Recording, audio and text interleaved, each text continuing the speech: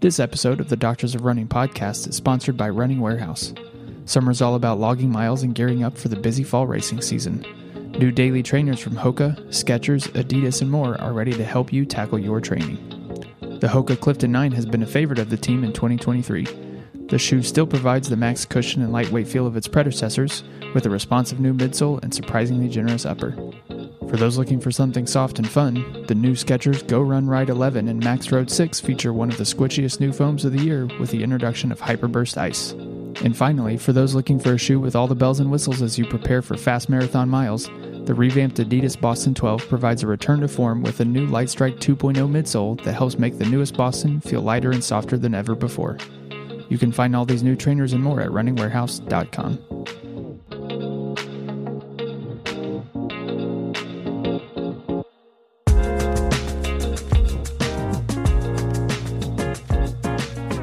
Hello, everyone, and welcome to the Doctors of Running podcast, where we, a group of doctors of physical therapy, discuss the art and the science of the stuff that we're putting on our feet.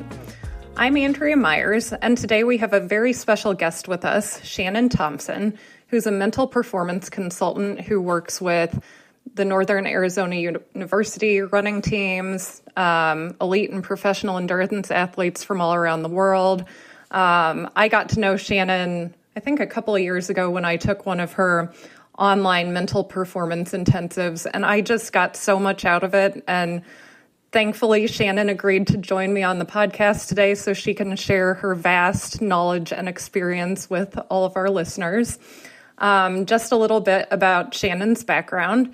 She has an undergraduate degree in psychology, as well as a master's in applied positive psychology from the University of Pennsylvania. She works out of Hypo 2. And like I said, she works with a wide range of clients, including elite and professionals. So when I took her mental performance intensive, it was really cool to have some of the members of the NAZ elite team join and share their thoughts and experience. It's really nice to know that even elite level athletes struggle with mental performance things, just like the rest of us. And it was really great hearing their perspective and some of the things that they've learned and applied to their training and racing. Shannon is also a runner herself. She competes in races from the 800 to ultra distance trail races, which is really awesome. So welcome, Shannon. Thank you so much for joining us. Could you tell us a little bit about your background, both as a mental performance consultant and as a runner?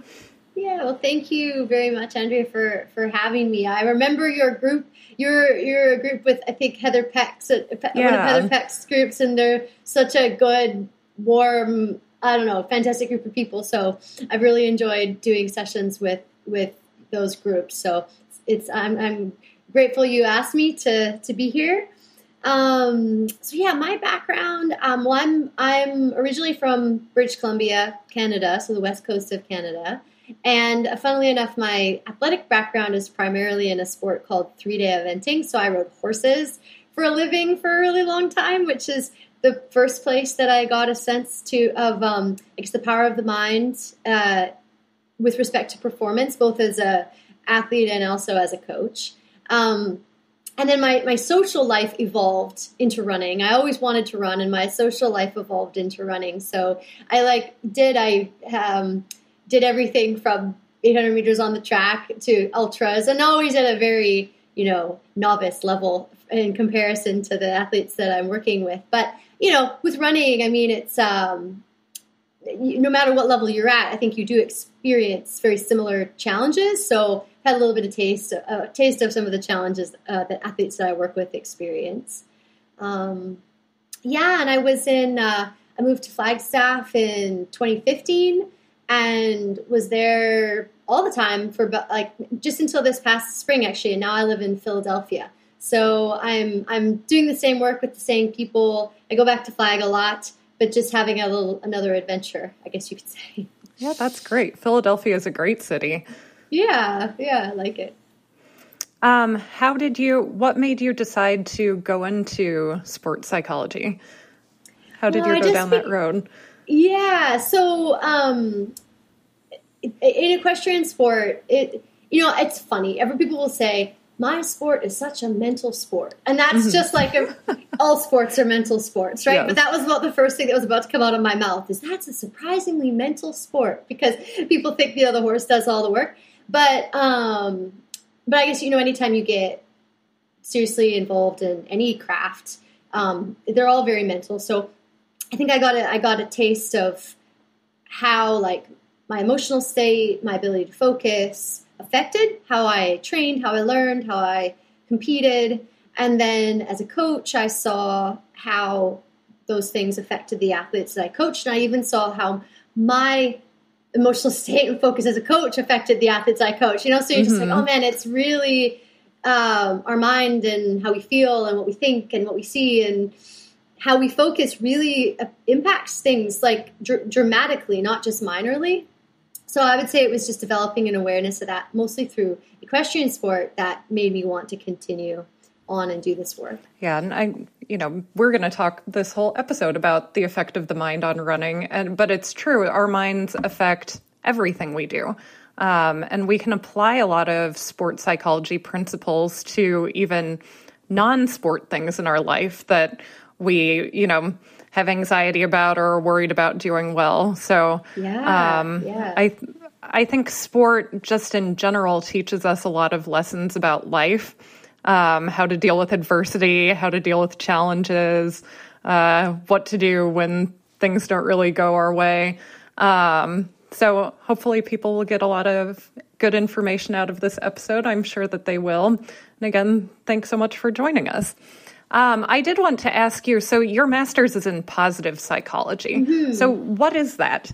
Yeah, positive psychology. It's funny, even the field is trying to come up with a different term for it, or has been for years, because it doesn't necessarily describe it very well. Like people, but basically what positive psychology is it's the study of what contributes to human flourishing. So thriving, well-being, I'd say achievement is lumped in there, excelling. It's the study of factors that are present or people can cultivate to thrive and grow and have optimize their well-being. I love it. And what a better approach to sports psychology than how to flourish, right? Yes. Yeah. So next, before we dive into our main segment, I just want to go over our subjective questions. So Shannon, this is what we ask our listeners, and they'll respond either in the comments on YouTube or send us an email. So the subjective for today is, what mantra or phrase do you use to get through tough parts of training or racing? Shannon, do you have like a mantra that you use? Oh, yeah. I'd say if I have a mantra, it does tend to vary, kind of workout to workout or race to race. I find that can be true for athletes too.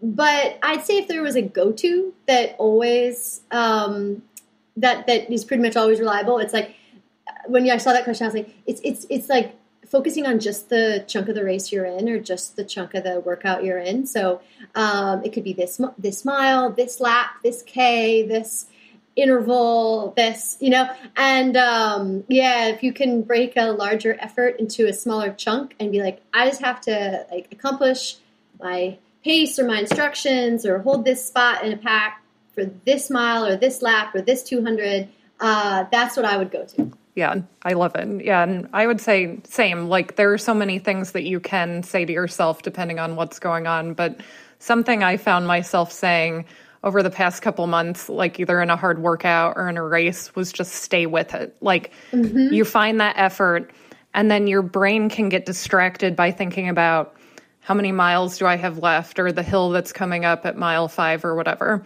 But if you just stay with the effort, and that kind of helps you stay in the moment too. So just lately I found that that's been very helpful for me in my training and racing. That's a good one. That's a really good one. It's funny, a phrase I'll use a lot, like a lot of athletes will use when we come up with like a focus plan for their races, will be they'll select a chunk of the race where their whole goal is to they'll say stay attached. And a lot of times that stay attached is stay attached to a pack, stay attached to the person ahead of them. But then every so often it's stay attached to the effort or stay attached to the pace. And so that phrase, like you're saying, stay with it, it's like, yeah, we use that a lot. Yeah, awesome. I love that. So moving into our main segment, I thought that we could first just talk about, well, what is sports psychology and what is mental performance? Why does it matter for athletes? So maybe you could just tell us a little bit about what you do, and just in general terms, how can mental performance training help runners? Yeah. Then we'll dive into the details. Yeah, no, that sounds good. I would say like our mental and emotional state, both in how we, what I say, relate to training and racing, or another word for relate could be our perspective on training and racing, like what it means for us, what its significance is, what it's going to be like, what we're hoping for, what we're expecting, like our perspective. It really impacts our emotional state, I would say, going into training or racing, which is important because I'd say success in an endurance sport, whether it's within a workout or whether it's within a race, is influenced greatly by the state of a person's stress system. And the reason for that is that, and this, I'm talking to a bunch of physiotherapists and doctors, so you probably could even tell me in more detail what's actually going on in the body when it's at a high state of exertion. But the way that I usually explain it is, when you're at a high state of exertion within a workout or within a race, the physiology of your body or is getting a little bit out of balance. So you're not taking in as much oxygen as maybe your body's using. You're accumulating lactate, and usually you're far from actually harming yourself, really at any point within a race. But our brain is really sensitive to any little shifts in imbalance in these things. And so it'll freak right out, even with like just a little bit of a change, right? Yeah. So when you find yourself in that moment of high exertion, one of these things your brain will do is will kind of check in with your emotional state and check in with your emotional climate as to whether or not it's safe for you to continue to push and continue to be in that state of imbalance. And when our stress system is alarmed, or like we're perceiving there's a whole lot at stake and maybe our identity or belonging in a group is on the line when we are doing a workout, or the likelihood of us achieving our goals or any of that stuff, is like if we perceive that to be on the line when we're doing a workout or we're doing a race, usually our stress system is a little more alarmed. So that then when the body gets to that moment of high exertion, it's checking in, it's like, gosh, I don't know if I'm okay to continue. If our stress level is high, it usually says, oh, no, we're not. And that's where it'll start to shut you down. And people, won't be able to sustain their pace at the end of the race, or people will blow up or whatever. So I'd say probably the most directly performance-related reason to work on mental training is to work on perspective and practices that help a person to see the race in a welcoming, safe, see it as a welcoming and safe environment, and then have methods to stay calm and present and then help that brain feel safe throughout. So yeah, from a performance perspective, and for running particularly, I'd say that's why it's important. And then I also think from a just enjoying it kind of perspective too, like I think it's really normal for anybody who commits a lot of time to something like training for a marathon, for example, it can start to feel like it really matters a lot. And the time we run can matter a lot, or how we stack up against others. And that can start to take away from all the potential that running has to give your life, right?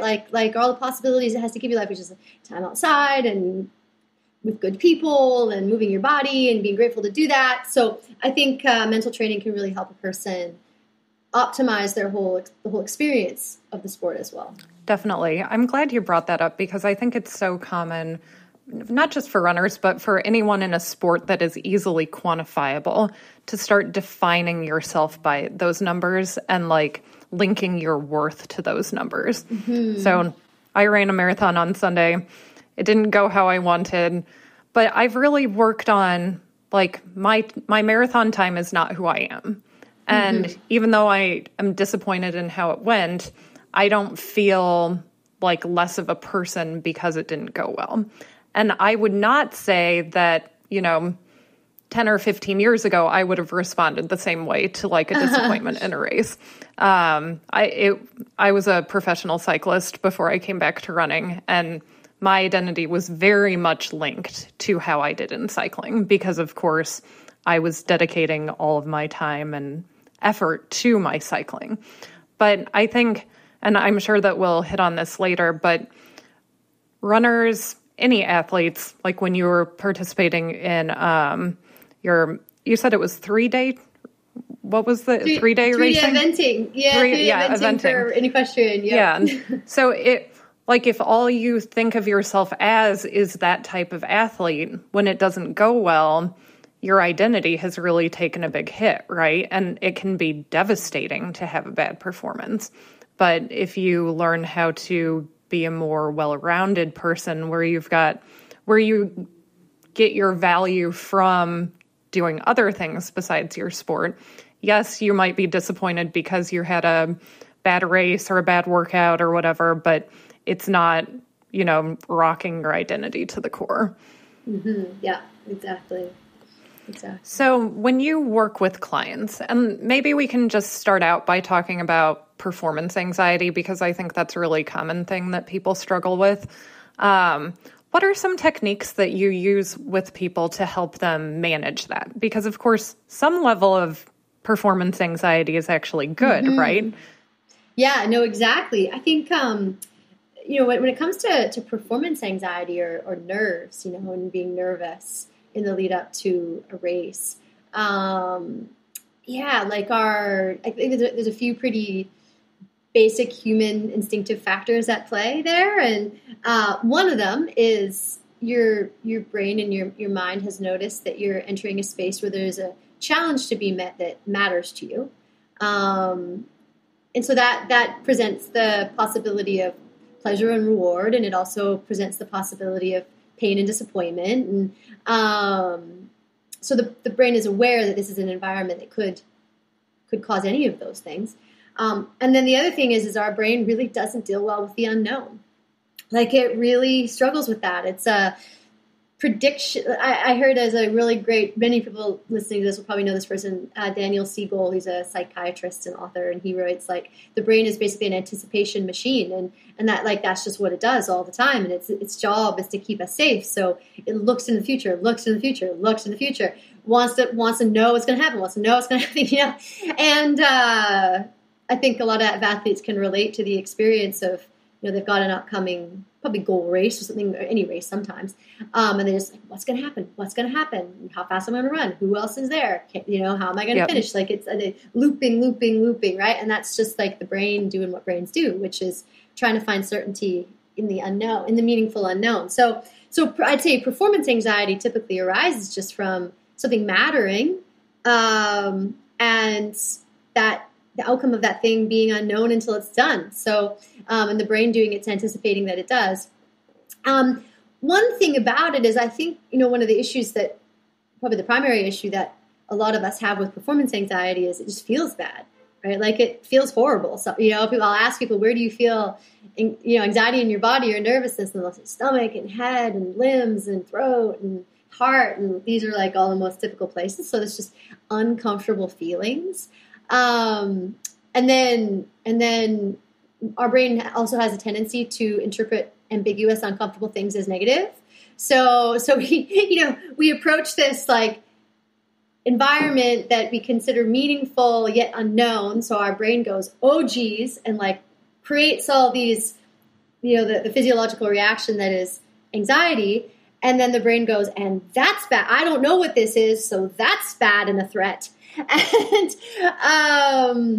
And so basically our brain just has a reflexive way of dealing with these environments, and dealing with our own response. But in actual fact, our nerves are actually the body rising to its highest capacity. So one of the great things about the brain is that when it notices that it's exposed to a environment where there's a challenge that's meaningful to us, it presumes we're going to need to exert. That's like the most protective presumption to make, right? So it actually starts to give, like those nerves, like when you feel them, you're actually receiving glycogen, you're actually receiving more energy, you have access to more than you normally would. You're already receiving endorphins, so pain relieving or easing neurochemicals. Your senses are peaking, so you see more and you hear more than you normally would. You think faster, not always better, but everything's heightened. So I'd say the first step I usually take with athletes with performance anxiety is help them understand like why it's happening, which you kind of just did, but then help them to reframe what's happening, which is your body's rising to its highest physical capacity. So actually, I'd call them advantageous. As uncomfortable as they are, they're advantageous. Where they can become, I guess, disadvantageous is because of our brain's tendency to interpret something ambiguous and negative as bad. Usually when we start to feel nervous, we start to think about everything that we are fearing or don't want to have happen. And so we call these fear thoughts or fear stories. And you're having a fear story because it's about something you don't want to have happen. So a way to work with that is to just notice, like when the physiological response of nervousness happens, notice it. Notice, pull towards fear and towards the things you don't want to have happen, and then be like, oh, this is my brain. It is not me. Is a phrase we use a lot. Or this is my brain. It is not true. And then instead, like really intentionally think about all the great things that could happen that day in the workout, in the race.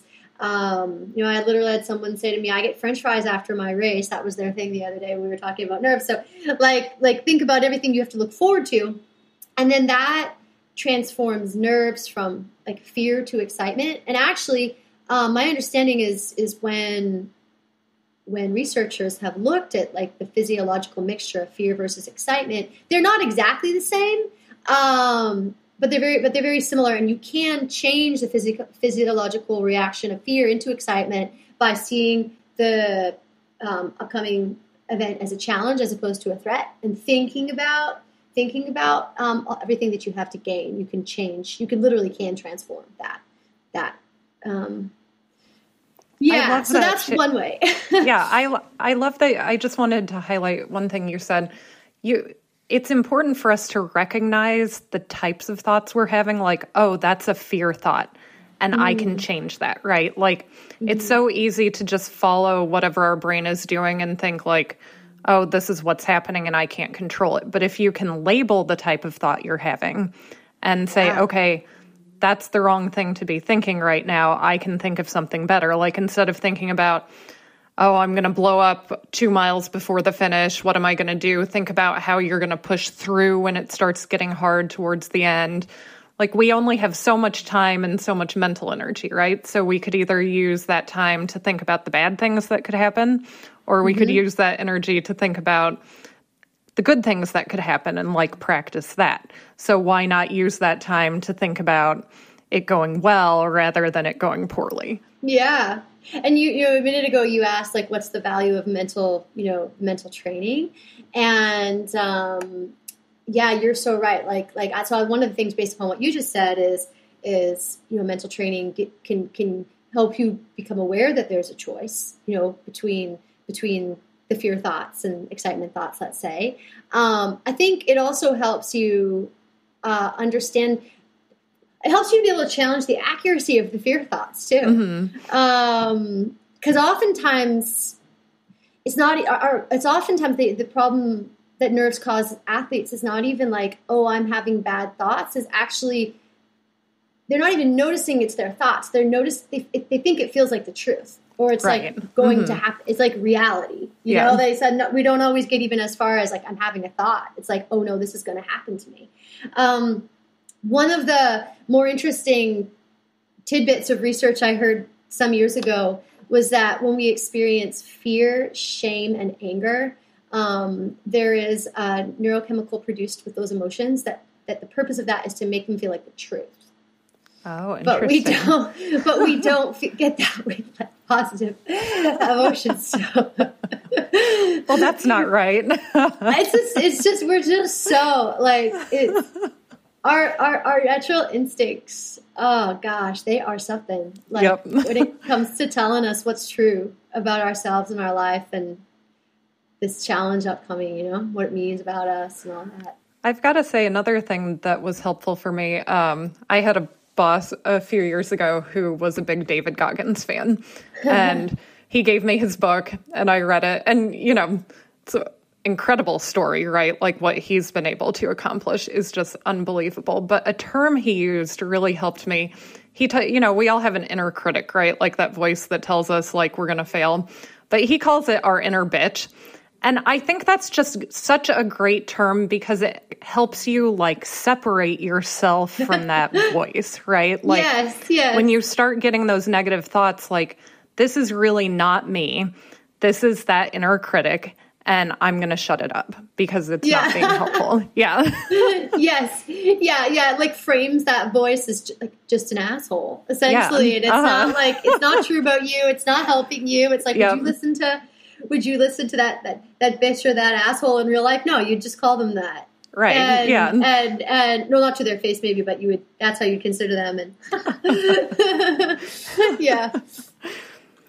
So if an athlete is really struggling with performance anxiety, like I've had so many teammates who like throw up before every race. And that, of course, that's no longer a good level of arousal, right? Like now that's affecting your ability to physiologically perform. So what are some strategies people can use to kind of help modulate that level of arousal so they don't get to that point of throwing up or like visibly shaking on the line? Like what can people do to tamp that down a little bit?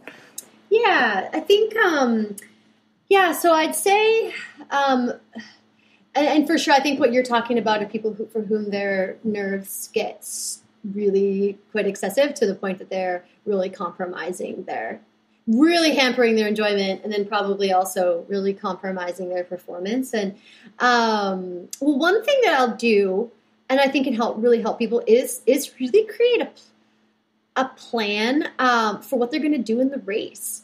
And sometimes, and so what I mean by that is like something I do with athletes a lot is probably like one of the most common tools I use is we design this thing called a loose plan. And the loose plan is where we break the race into chunks, and we're like, okay, or well, actually we start out by I get the athlete to tell me if you could execute this race precisely the way you'd want. So we focus on like what the choices they make and what they do.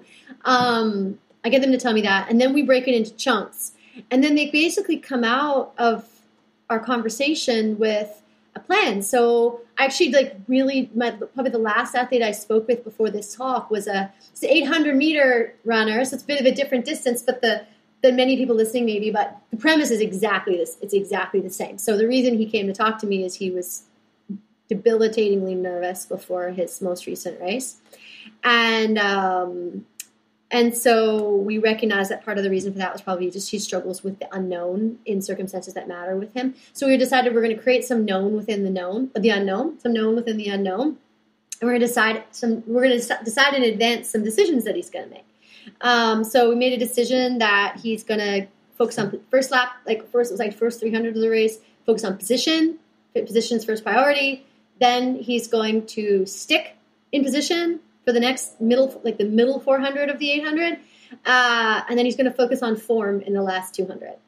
And I think, honestly, and one thing you'll notice about that is regardless of where he is in the race, regardless of who's around him, if he's leading the race or at the back of the race, he can do all those things. He can focus on position the best he can. He can stick to the person around him, regardless of where he's at, and he can focus on form at the end of the race. So that's the key to a good loose plan is you can do it no matter what's going on around you. And that gives you a little bit of a sense of control and some knowns. And that alone can bring down high level of anxiety. And we do it with the marathon too. We break the marathon into 5K chunks or 5 mile chunks or however the athlete wants to do it. But it's for the same purpose and with the same idea, you create knowns within the unknown, and then that can help you calm down. One thing I've realized is that I think athletes are nervous about the outcome for sure. They do want a certain outcome in a race, but I think they're equally nervous that they're not going to be the person they want to be in the race. They're not going to make themselves proud. They're not going to make the right choices. They're not going to do everything they could do. If I was to talk to an athlete about what they want from their athletic career, practically everybody says, I just want to know I reached my potential, or I did everything I could do, So I think another big beauty of the loose plan is it create some confidence in the athlete. They're going to be the person they want to be in the race. So that's a pretty like cognitive, like planning oriented way. Outside of that, honestly, I use a lot of the breath, like meditation with the breath. So the belly breath. So with somebody who is throwing up or gets to the point of throwing up or really, really shaking, I would suggest like go for a walk, set your timer for 5 minutes, breathe with a soft belly, and let your attention rest on the breath. And do it like, and don't like set the timer, because otherwise most of us will stop. You know, yes. Like, well, you have to do it to the timer. But the belly breath activates the parasympathetic nervous system, which again, you're all going to know even more about than me. But it just helps calm the body down and stops like that physiological response to perceived threat. Really, is what it's doing. Yeah. Have you read Lauren Fleshman's new book? No. It's excellent. I would highly recommend it. And one of the things she wrote about is something she did, I think from like middle school on, is it was like a tradition her team had, is before a race, they would all go like in a field, you know, like outside of the track and just lay down flat in the grass and just like completely ground themselves. Nice. And she said that like, she did that like through her professional career, and it was always a method that just helped her like focus and tune out, you know, all the external noise and pressure. And I think because nature is also a very good way of like centering yourself, right? Or like noticing external beauty. So I think everybody just has a specific thing is probably going to work better for one person than another.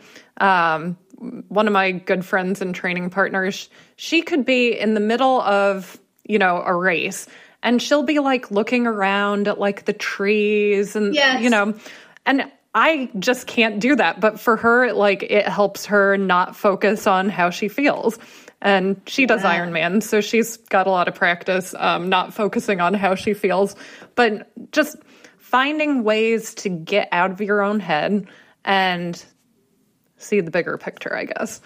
Oh, definitely. Yeah. And I think like grounding, that's another really great method to calm yourself. And I think you're like, the nice thing about the grounding is you can really incorporate nature, right? Like, like I learned Fleshman laying in the grass. Like I could totally see that being so helpful for athletes. I remember I used to have one athlete I worked with that when we met, we would go walk on the grass with bare feet. We'd like walk around the infield of the track, actually, walk around with bare feet. I always enjoyed it. It always made me feel better, you know?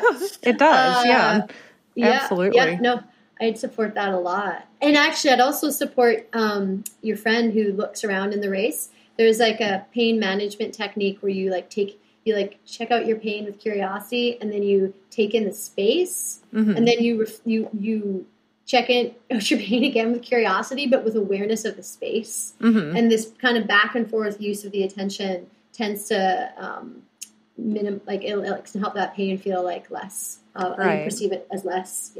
Yeah. And that's a technique that we actually use in physical therapy as well. You can become so hyper aware of the part of your body that hurts. You know, you are ignoring everything else around you. So even just paying attention to another part of your body, like if your right knee is hurting while you're running, well, think about like your left elbow or something totally benign. And when you shift your attention to something else, it's amazing how your perception of pain in that other area decreases. Yes. No, that's cool.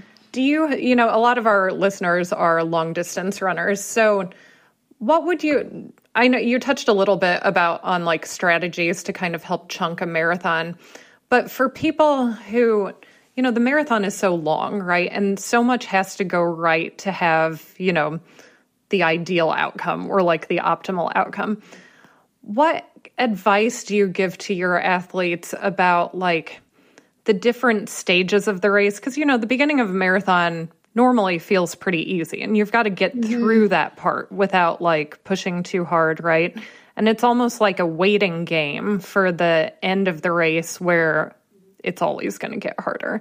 So what do you tell your long distance running athletes how to be patient during a marathon? How do you help them do that? Man, yeah, the marathon's interesting. And it's funny, like I've even reflecting even a little 10K and the marathon are obviously clearly different. But the 10K is like the longest track race that typically. And just makes me reflect that like the advice that I give and then the advice that I've heard good coaches give and even like very good marathoners and 10K runners have said is to just want to get that first chunk done with as little effort and thought, like both emotional and physical effort and cognitive effort as possible. You can like get that done so you have as much that first part done so you have as much left as possible at the later in the race. So I would say, how do I help them? Well, breaking the effort into chunks and having a focus to keep the effort easy that works for the athlete is important. One of the best metaphors, this actually came from funny, one of my old NAU athletes who has not run a marathon. He was giving advice to his friend. He goes, you got to sink to the bottom of the ocean. and what he like that was kind of like his energy. Where I'm going with this is like come up with a metaphor or a thought or something that brings the right feeling into you and your body. And for him, like sink to the bottom of the ocean was like the right feeling. He's like let go, let the like drop into your pace, drop into your relaxed pace, and then slowly rise to the surface. Was like was the metaphor. Lots of athletes I know they'll break the race up and they'll just say they'll have a little mantra like relax, form fluids, like something like that is always very, very low intensity. Mike Smith, NAU coach, will tell them all to go to sleep for however many miles before like the race begins. Yep. So yeah, I'd say a metaphor, a calming mantra that you use in a pre-planned chunk for a pre-planned chunk of the race, and that you practice too. When we do these plans for races, we ideally want to do them about a month beforehand. So there's several workouts that can be done, practicing your focus plan over top of the race. I also am like, especially in the marathon in particular, personally really cool with an athlete having a pace limit. Like using their watch. And sometimes, watch is a touchy thing for some people. It depends like in what race and if you want to use it or don't want to use it. But I think an athlete committing to not going out of a certain range early in a marathons can be a really good thing to do, especially if they have a habit of going too fast early on. Yeah, because with the marathon, you're not going to know that your early pace was too hard until it's too late. Yes, yeah. That's when you listen to your coach. Yeah, that's no matter how you're feeling. Yeah. Well, that's great. One more question about performance anxiety before we moved on to talking about injury. But a lot of people struggle with anxiety during workouts or even like before workouts, like people who, most of our listeners are not professional athletes. So you've got a job, you go to work and you're thinking about, I've got that really tough workout to do after work. Like what would you tell someone who struggles with that? Like how to approach that workout, how to change their thinking about it. Maybe it's something they haven't done before, or it's the pace that's been prescribed is a little bit harder than they think they can do. How can you calm yourself so you're not stressing about it, 5 hours before you're actually doing it?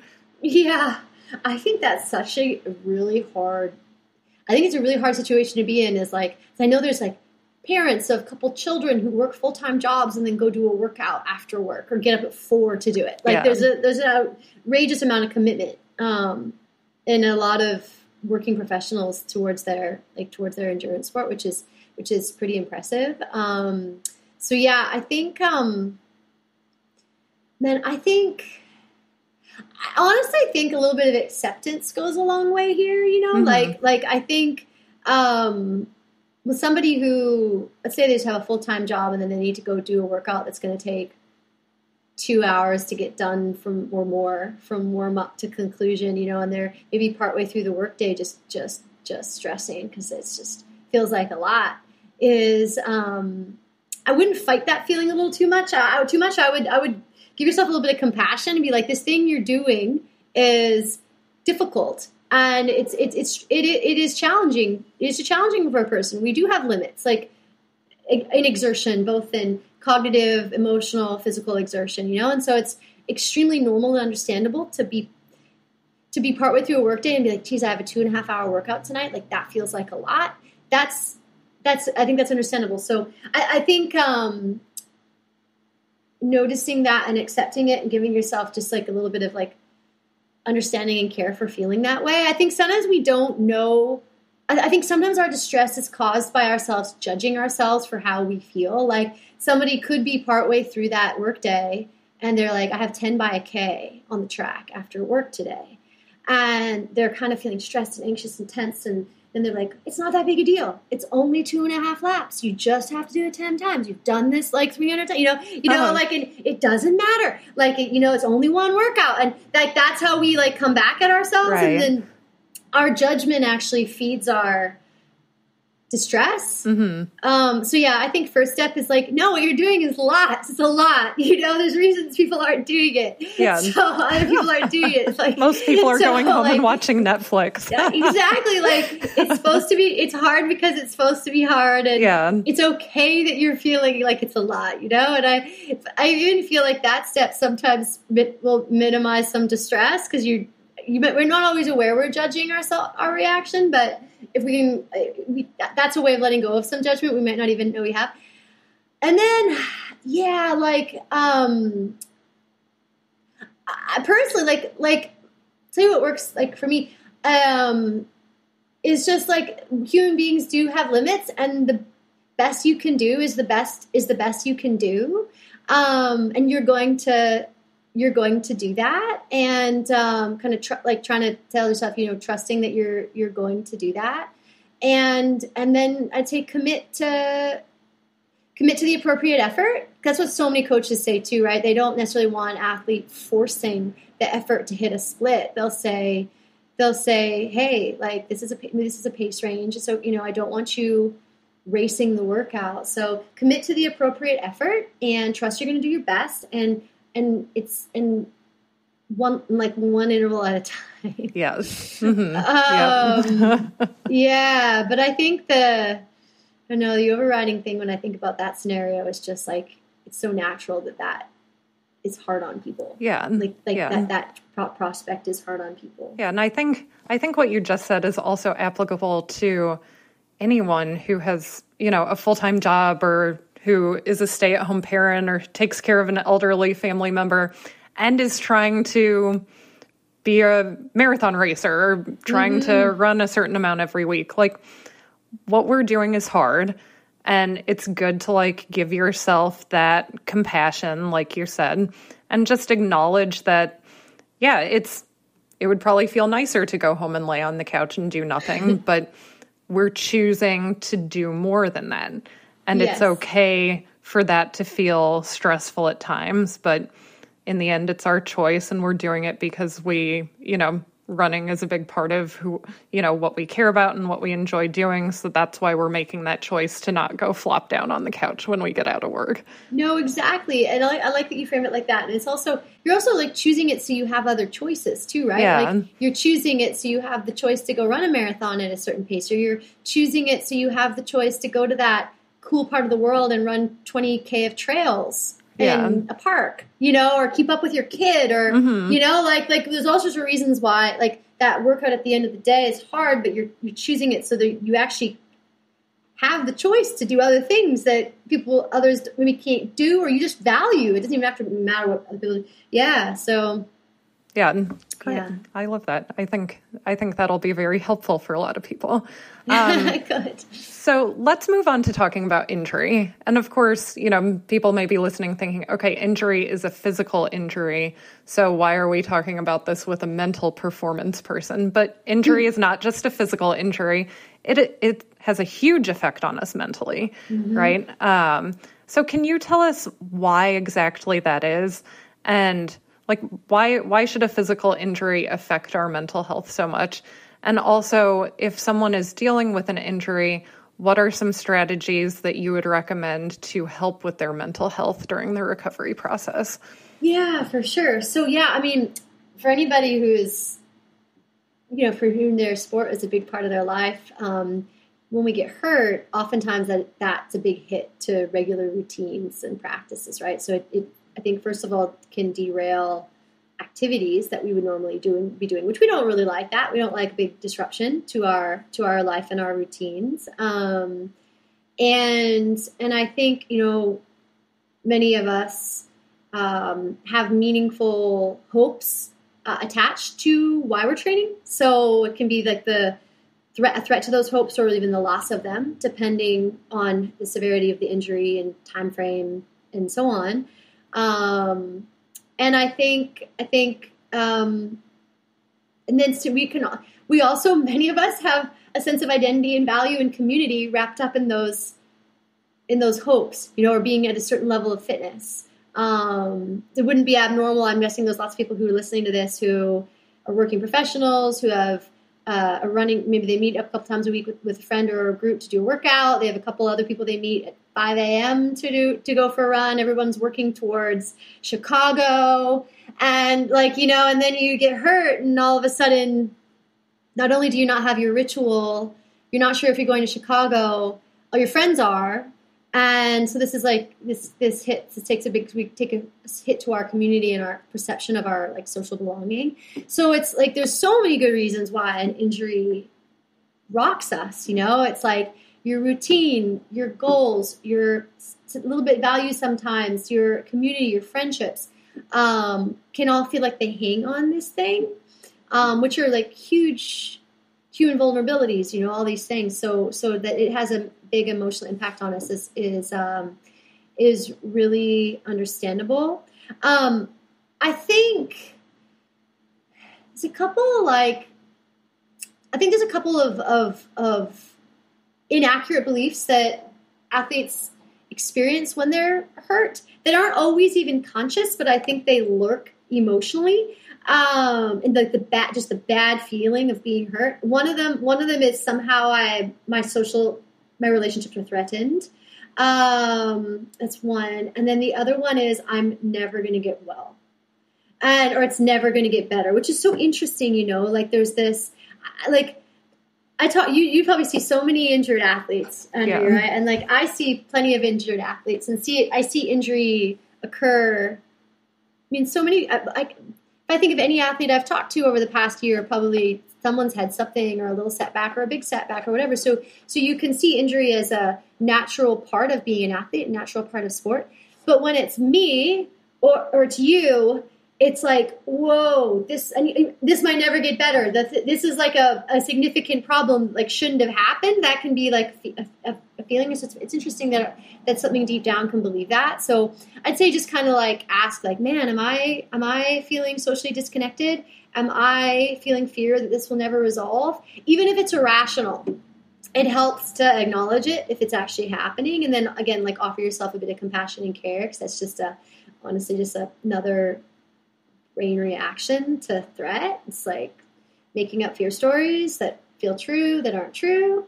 And then as far as working with it, I really think the more an injured athlete can stay involved in their athletic community, if that's a thing for them, the more an injured athlete can stay involved with their athletic community, by far the better. Some people will be I don't want to go to the workout. It just makes me feel sad. But then you add to that the social disconnection and compound for yourself what I think a lot of the reasons why injuries are hard on people. So I'd say stay as socially involved as you can, and do your best to call out that injury is a natural part of being an athlete. It's as part of, I'd say, it's almost as much as being an athlete as training and rest, that we have these periods where something goes a little wrong. It's nothing wrong with you. It's just, it is part of the sport. There's an exercise I do with athletes, especially if it's a lengthy injury or appears to be, and we're really not sure how long it's going to take for it to be better. And I draw this from It's a psychologist called Viktor Frankl who wrote a book called Man's Search for Meaning, but he also wrote a book called The Will to Meaning. Though he wrote a bunch of books, but that's the other one I've read. And he has this method for dealing with kind of unknown, like suffering of unknown duration. And he basically says, ask yourself, what am I going to give to this circumstance? Like, the circumstance is what it is. What am I going to give to it? So, like, what am I going to contribute? What am I going to grow? How am I going to use the time in a constructive way, I guess you could say, with respect to injury? He'll also ask, what am I going to allow this to give me? And that can be a hard one sometimes when someone's hurt. It's like, I don't know, the better swimmer, like, but a new elliptigo champion. Seriously, yeah. But I've had athletes be like, patience. I've also had athletes say, like, man, I didn't really understand what it was like to be hurt. I really think I haven't been as caring or compassionate towards, like, my teammates or other friends when they've been hurt. So I'm going to let it give me understanding. And then the third question of that exercise is, what attitude are you going to take? What attitudinal stance are you going to take on this? So it could be, the attitudinal stance of, well, I'm in the injury interval. I'm going to use this period to, here's a common one, correct some, like, physiological weakness. So you could, I'm going to do those exercises that I never do. To make me better, right? And I'm going to see it as a way to grow in other areas. So that's one stance, as opposed to, I see it as a tragedy and my dreams are over and why am I so messed up about this? And so he says the most important one is to choose your attitude on the meaning of the circumstance. Yeah, I love that, and I have personally experienced all of those. About 10 years ago, when I was still bike racing, I had a neck injury and I couldn't ride, as it ended up, for a year. Wow. And, like I said, cycling was my life and my identity, and it was very devastating to not be able to ride. And eventually, I was fortunate to have a friend who happens to be a sports psychologist. So she definitely helped me out. But one of the biggest things was staying connected to the community. And, I had no desire to go watch a bike race or be involved at all in a bike race.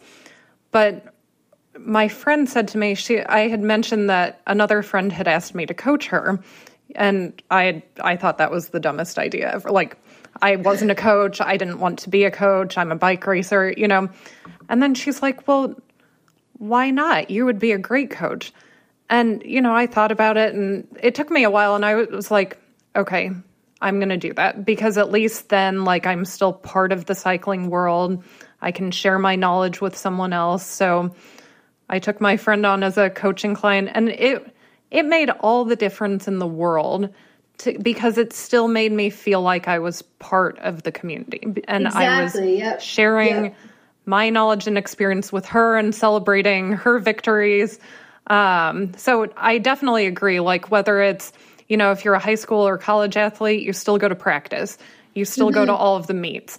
If you're, just a, adult who likes to run and now maybe you can't run with your friends, but still go meet them for coffee after their run. Yes. Or if you can walk, but you can't run, maybe your running friends will, like, come walk with you on their easy days. Like, find a way to stay connected, for sure.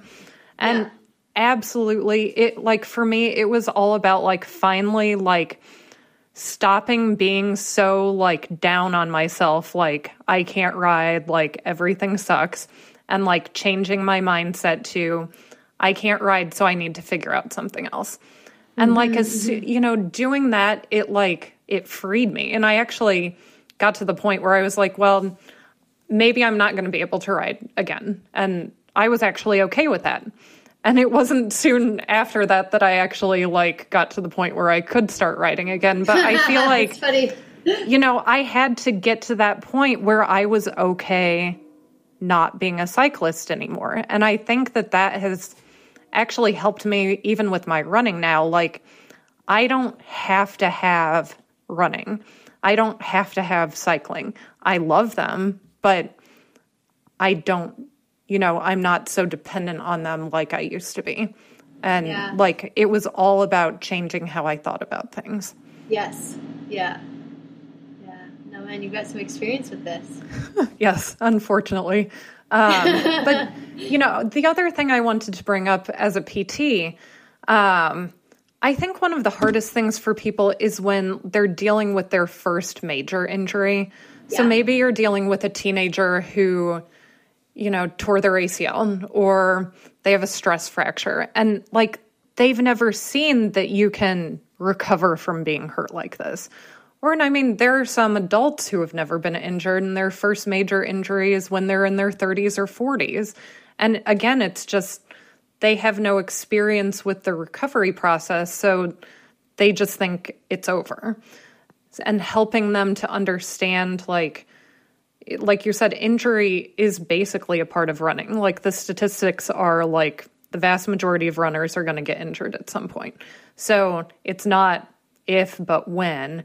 And then when it does happen to an individual, helping them deal with it both from a physical perspective and from a mental perspective. And I think, people's community can play a big role. So if one of your friends is injured and you can't run, they can't run with you anymore, make sure to still invite them for coffee or, go walk with them or whatever, help them stay part of the community. Because then when it's your turn to be that injured person, maybe your friends will do the same thing for you. Yeah, for sure. So can we talk a little bit about when somebody's finally ready to return to their sport? It's so common for people to be actually fearful of going back to training because they don't want to get injured again. So one, they're afraid to do the thing that caused their pain, whether it was running on hills or doing track work or, doing a certain type of strength training, whatever they attributed their injury to, they're a little bit afraid of it. How do you help people get over that? What techniques work for you? Yeah, well, I'll tell you one thing that I'm fascinated about that you would definitely know more about than I do, but I've always intended to learn is essentially pain theory and some of the neurological elements of pain and how you physios work with people's perception of pain when an area, I guess, is supposedly healed, but the brain doesn't trust that. Right. And the things that you do. So I feel like I could ask you about that. But we're not really talking about pain that is not, let's say, not real or not reflective of damage. Let's say we're not talking about that. We're talking about them just being afraid. Yeah. I would say probably couple things on that. I think the first thing I'd probably bring up again is the brain's negativity bias and its tendency to see the worst likelihood and the worst possibility in ambiguous, unknown situations. So I would just, probably ask somebody hey, what's your thought process? How are you feeling? And what's your thought process before you go to that workout or before you go to that run? What are you believing? How does it feel in your body? Because we often talk about that. And then we'll talk about how, hey, your doctor, your physio, your coach, we have every reason to believe, you're okay to start doing a workout today or doing a run. And I might point out, hey, our brain has a tendency to have a negativity bias, and it means it predicts the worst in an ambiguous and unknown situation.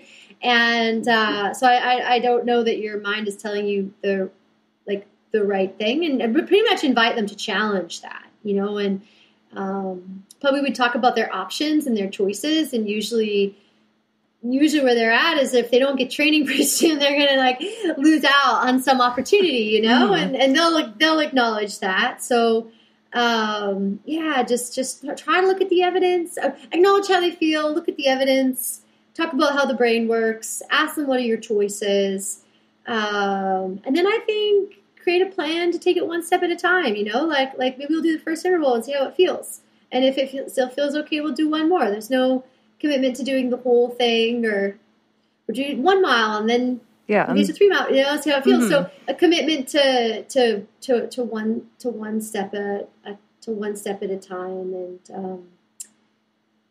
it is understandable though. It's, especially when athletes can experience so much struggle with their mental health around injury. They just don't want to end up back there, right? Like it's so distressing and hard for them. So yeah. Just one step at a time, 1 mile, see how it goes.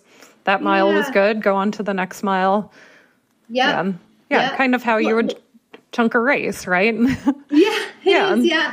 It is. I think like sometimes it's funny what fear can do too, because like a typical scenario is maybe I'd have, like, say, a college athlete come and they're like, oh, I've had a hamstring issue, and Coach Smith says I should do the threshold workout today, but I'm really not sure it's okay. Like it's felt fine for a week, but I'm not sure it's okay. And then this perception, I have to do the whole thing, and it's like no, not necessarily. Like Yeah,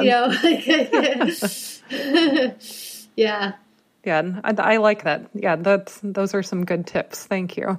One more question regarding injury, and I guess just identity. And, I talked a little bit about like what I experienced with my cycling injury, but I think it's so common, no matter what sport or what hobby you're involved with, we tend to strongly identify with what we do, whether we're a runner or we're, we make quilts or we ride horses or whatever. Like that's a big part of our identity, right? And it's good to have, a strong identity, but when you derive too much of your identity or self-worth from one thing, you're kind of setting yourself up for a problem if that activity gets taken away for reasons of injury or just life or whatever. So do you talk to your athletes about like the importance of cultivating an identity outside of their sport? And if so, like how do you help them do that? And I know a lot of your athletes are professional athletes, so that's like a whole different ballgame because they really are their sport. That's their profession. But at the same time, they have other identities, right? They're somebody's spouse or daughter or friend, and, they might have other hobbies that they enjoy doing. So I guess, how do you help people be more than just runners? That's a really actually hard topic in a way. I think I have a few different angles on it as far as answering that question. I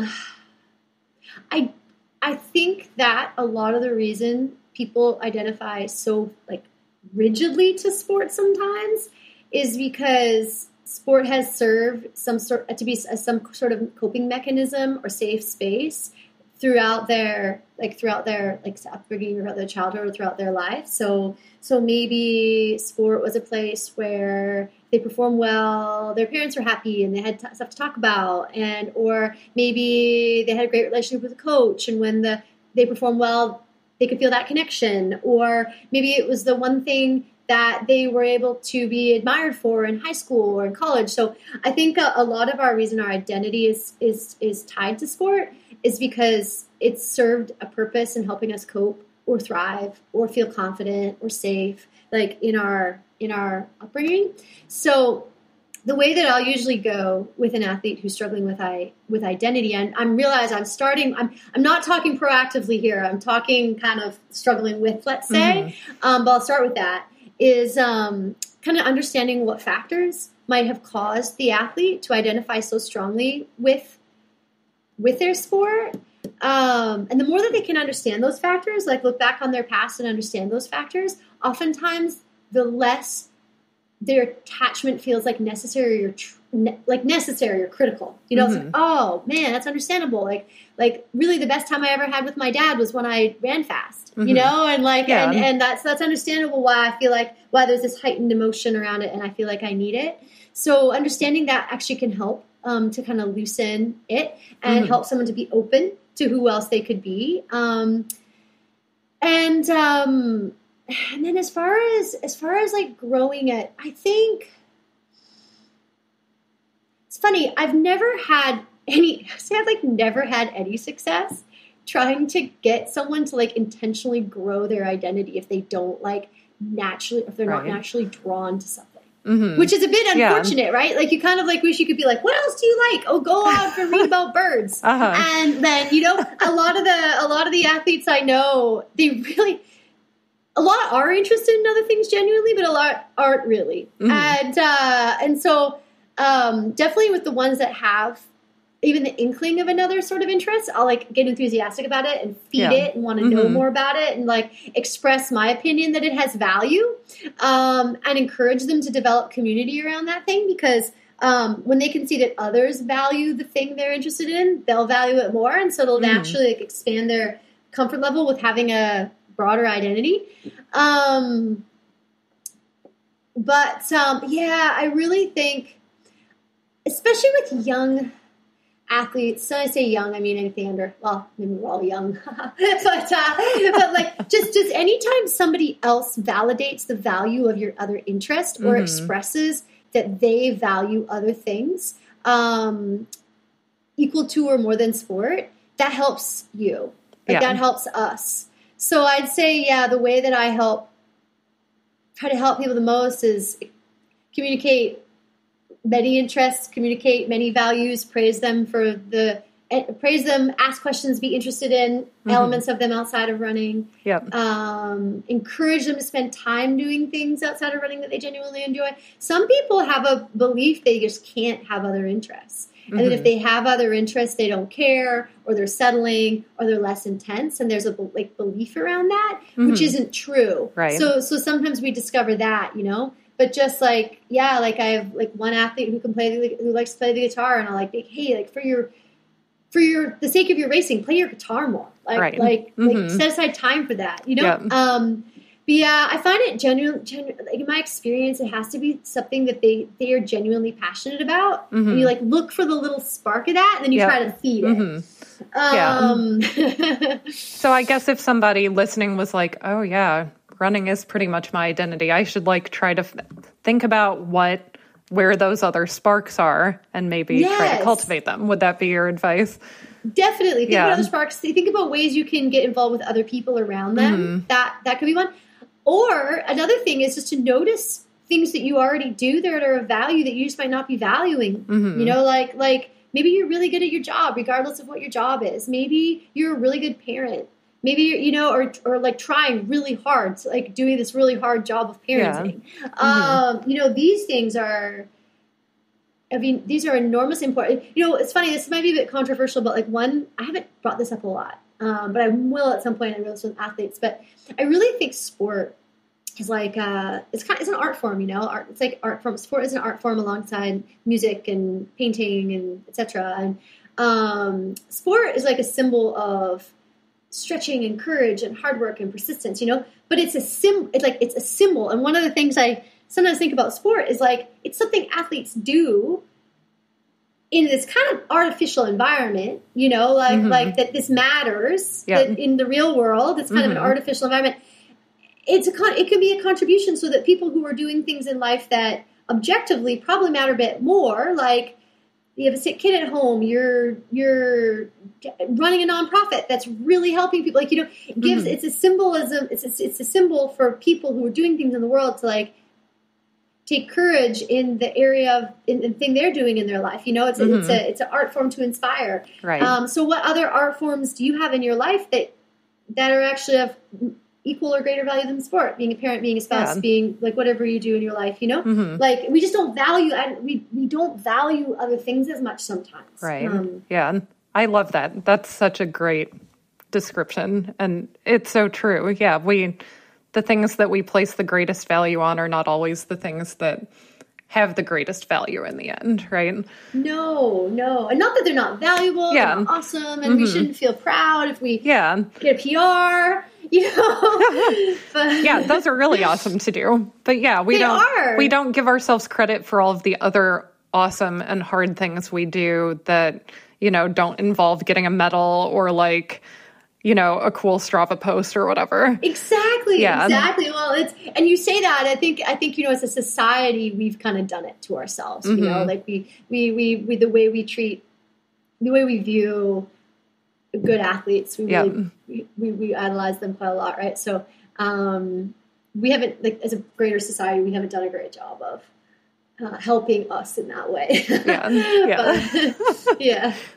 Well, thank you for those thoughts. I think that'll be helpful for a lot of our listeners. Do you have any closing thoughts for our listeners? Just if somebody is interested in talking to you or talking to somebody who does what you do, we're going to put Shannon's contact information in the show notes, but is there like a database of mental performance consultants where people can go?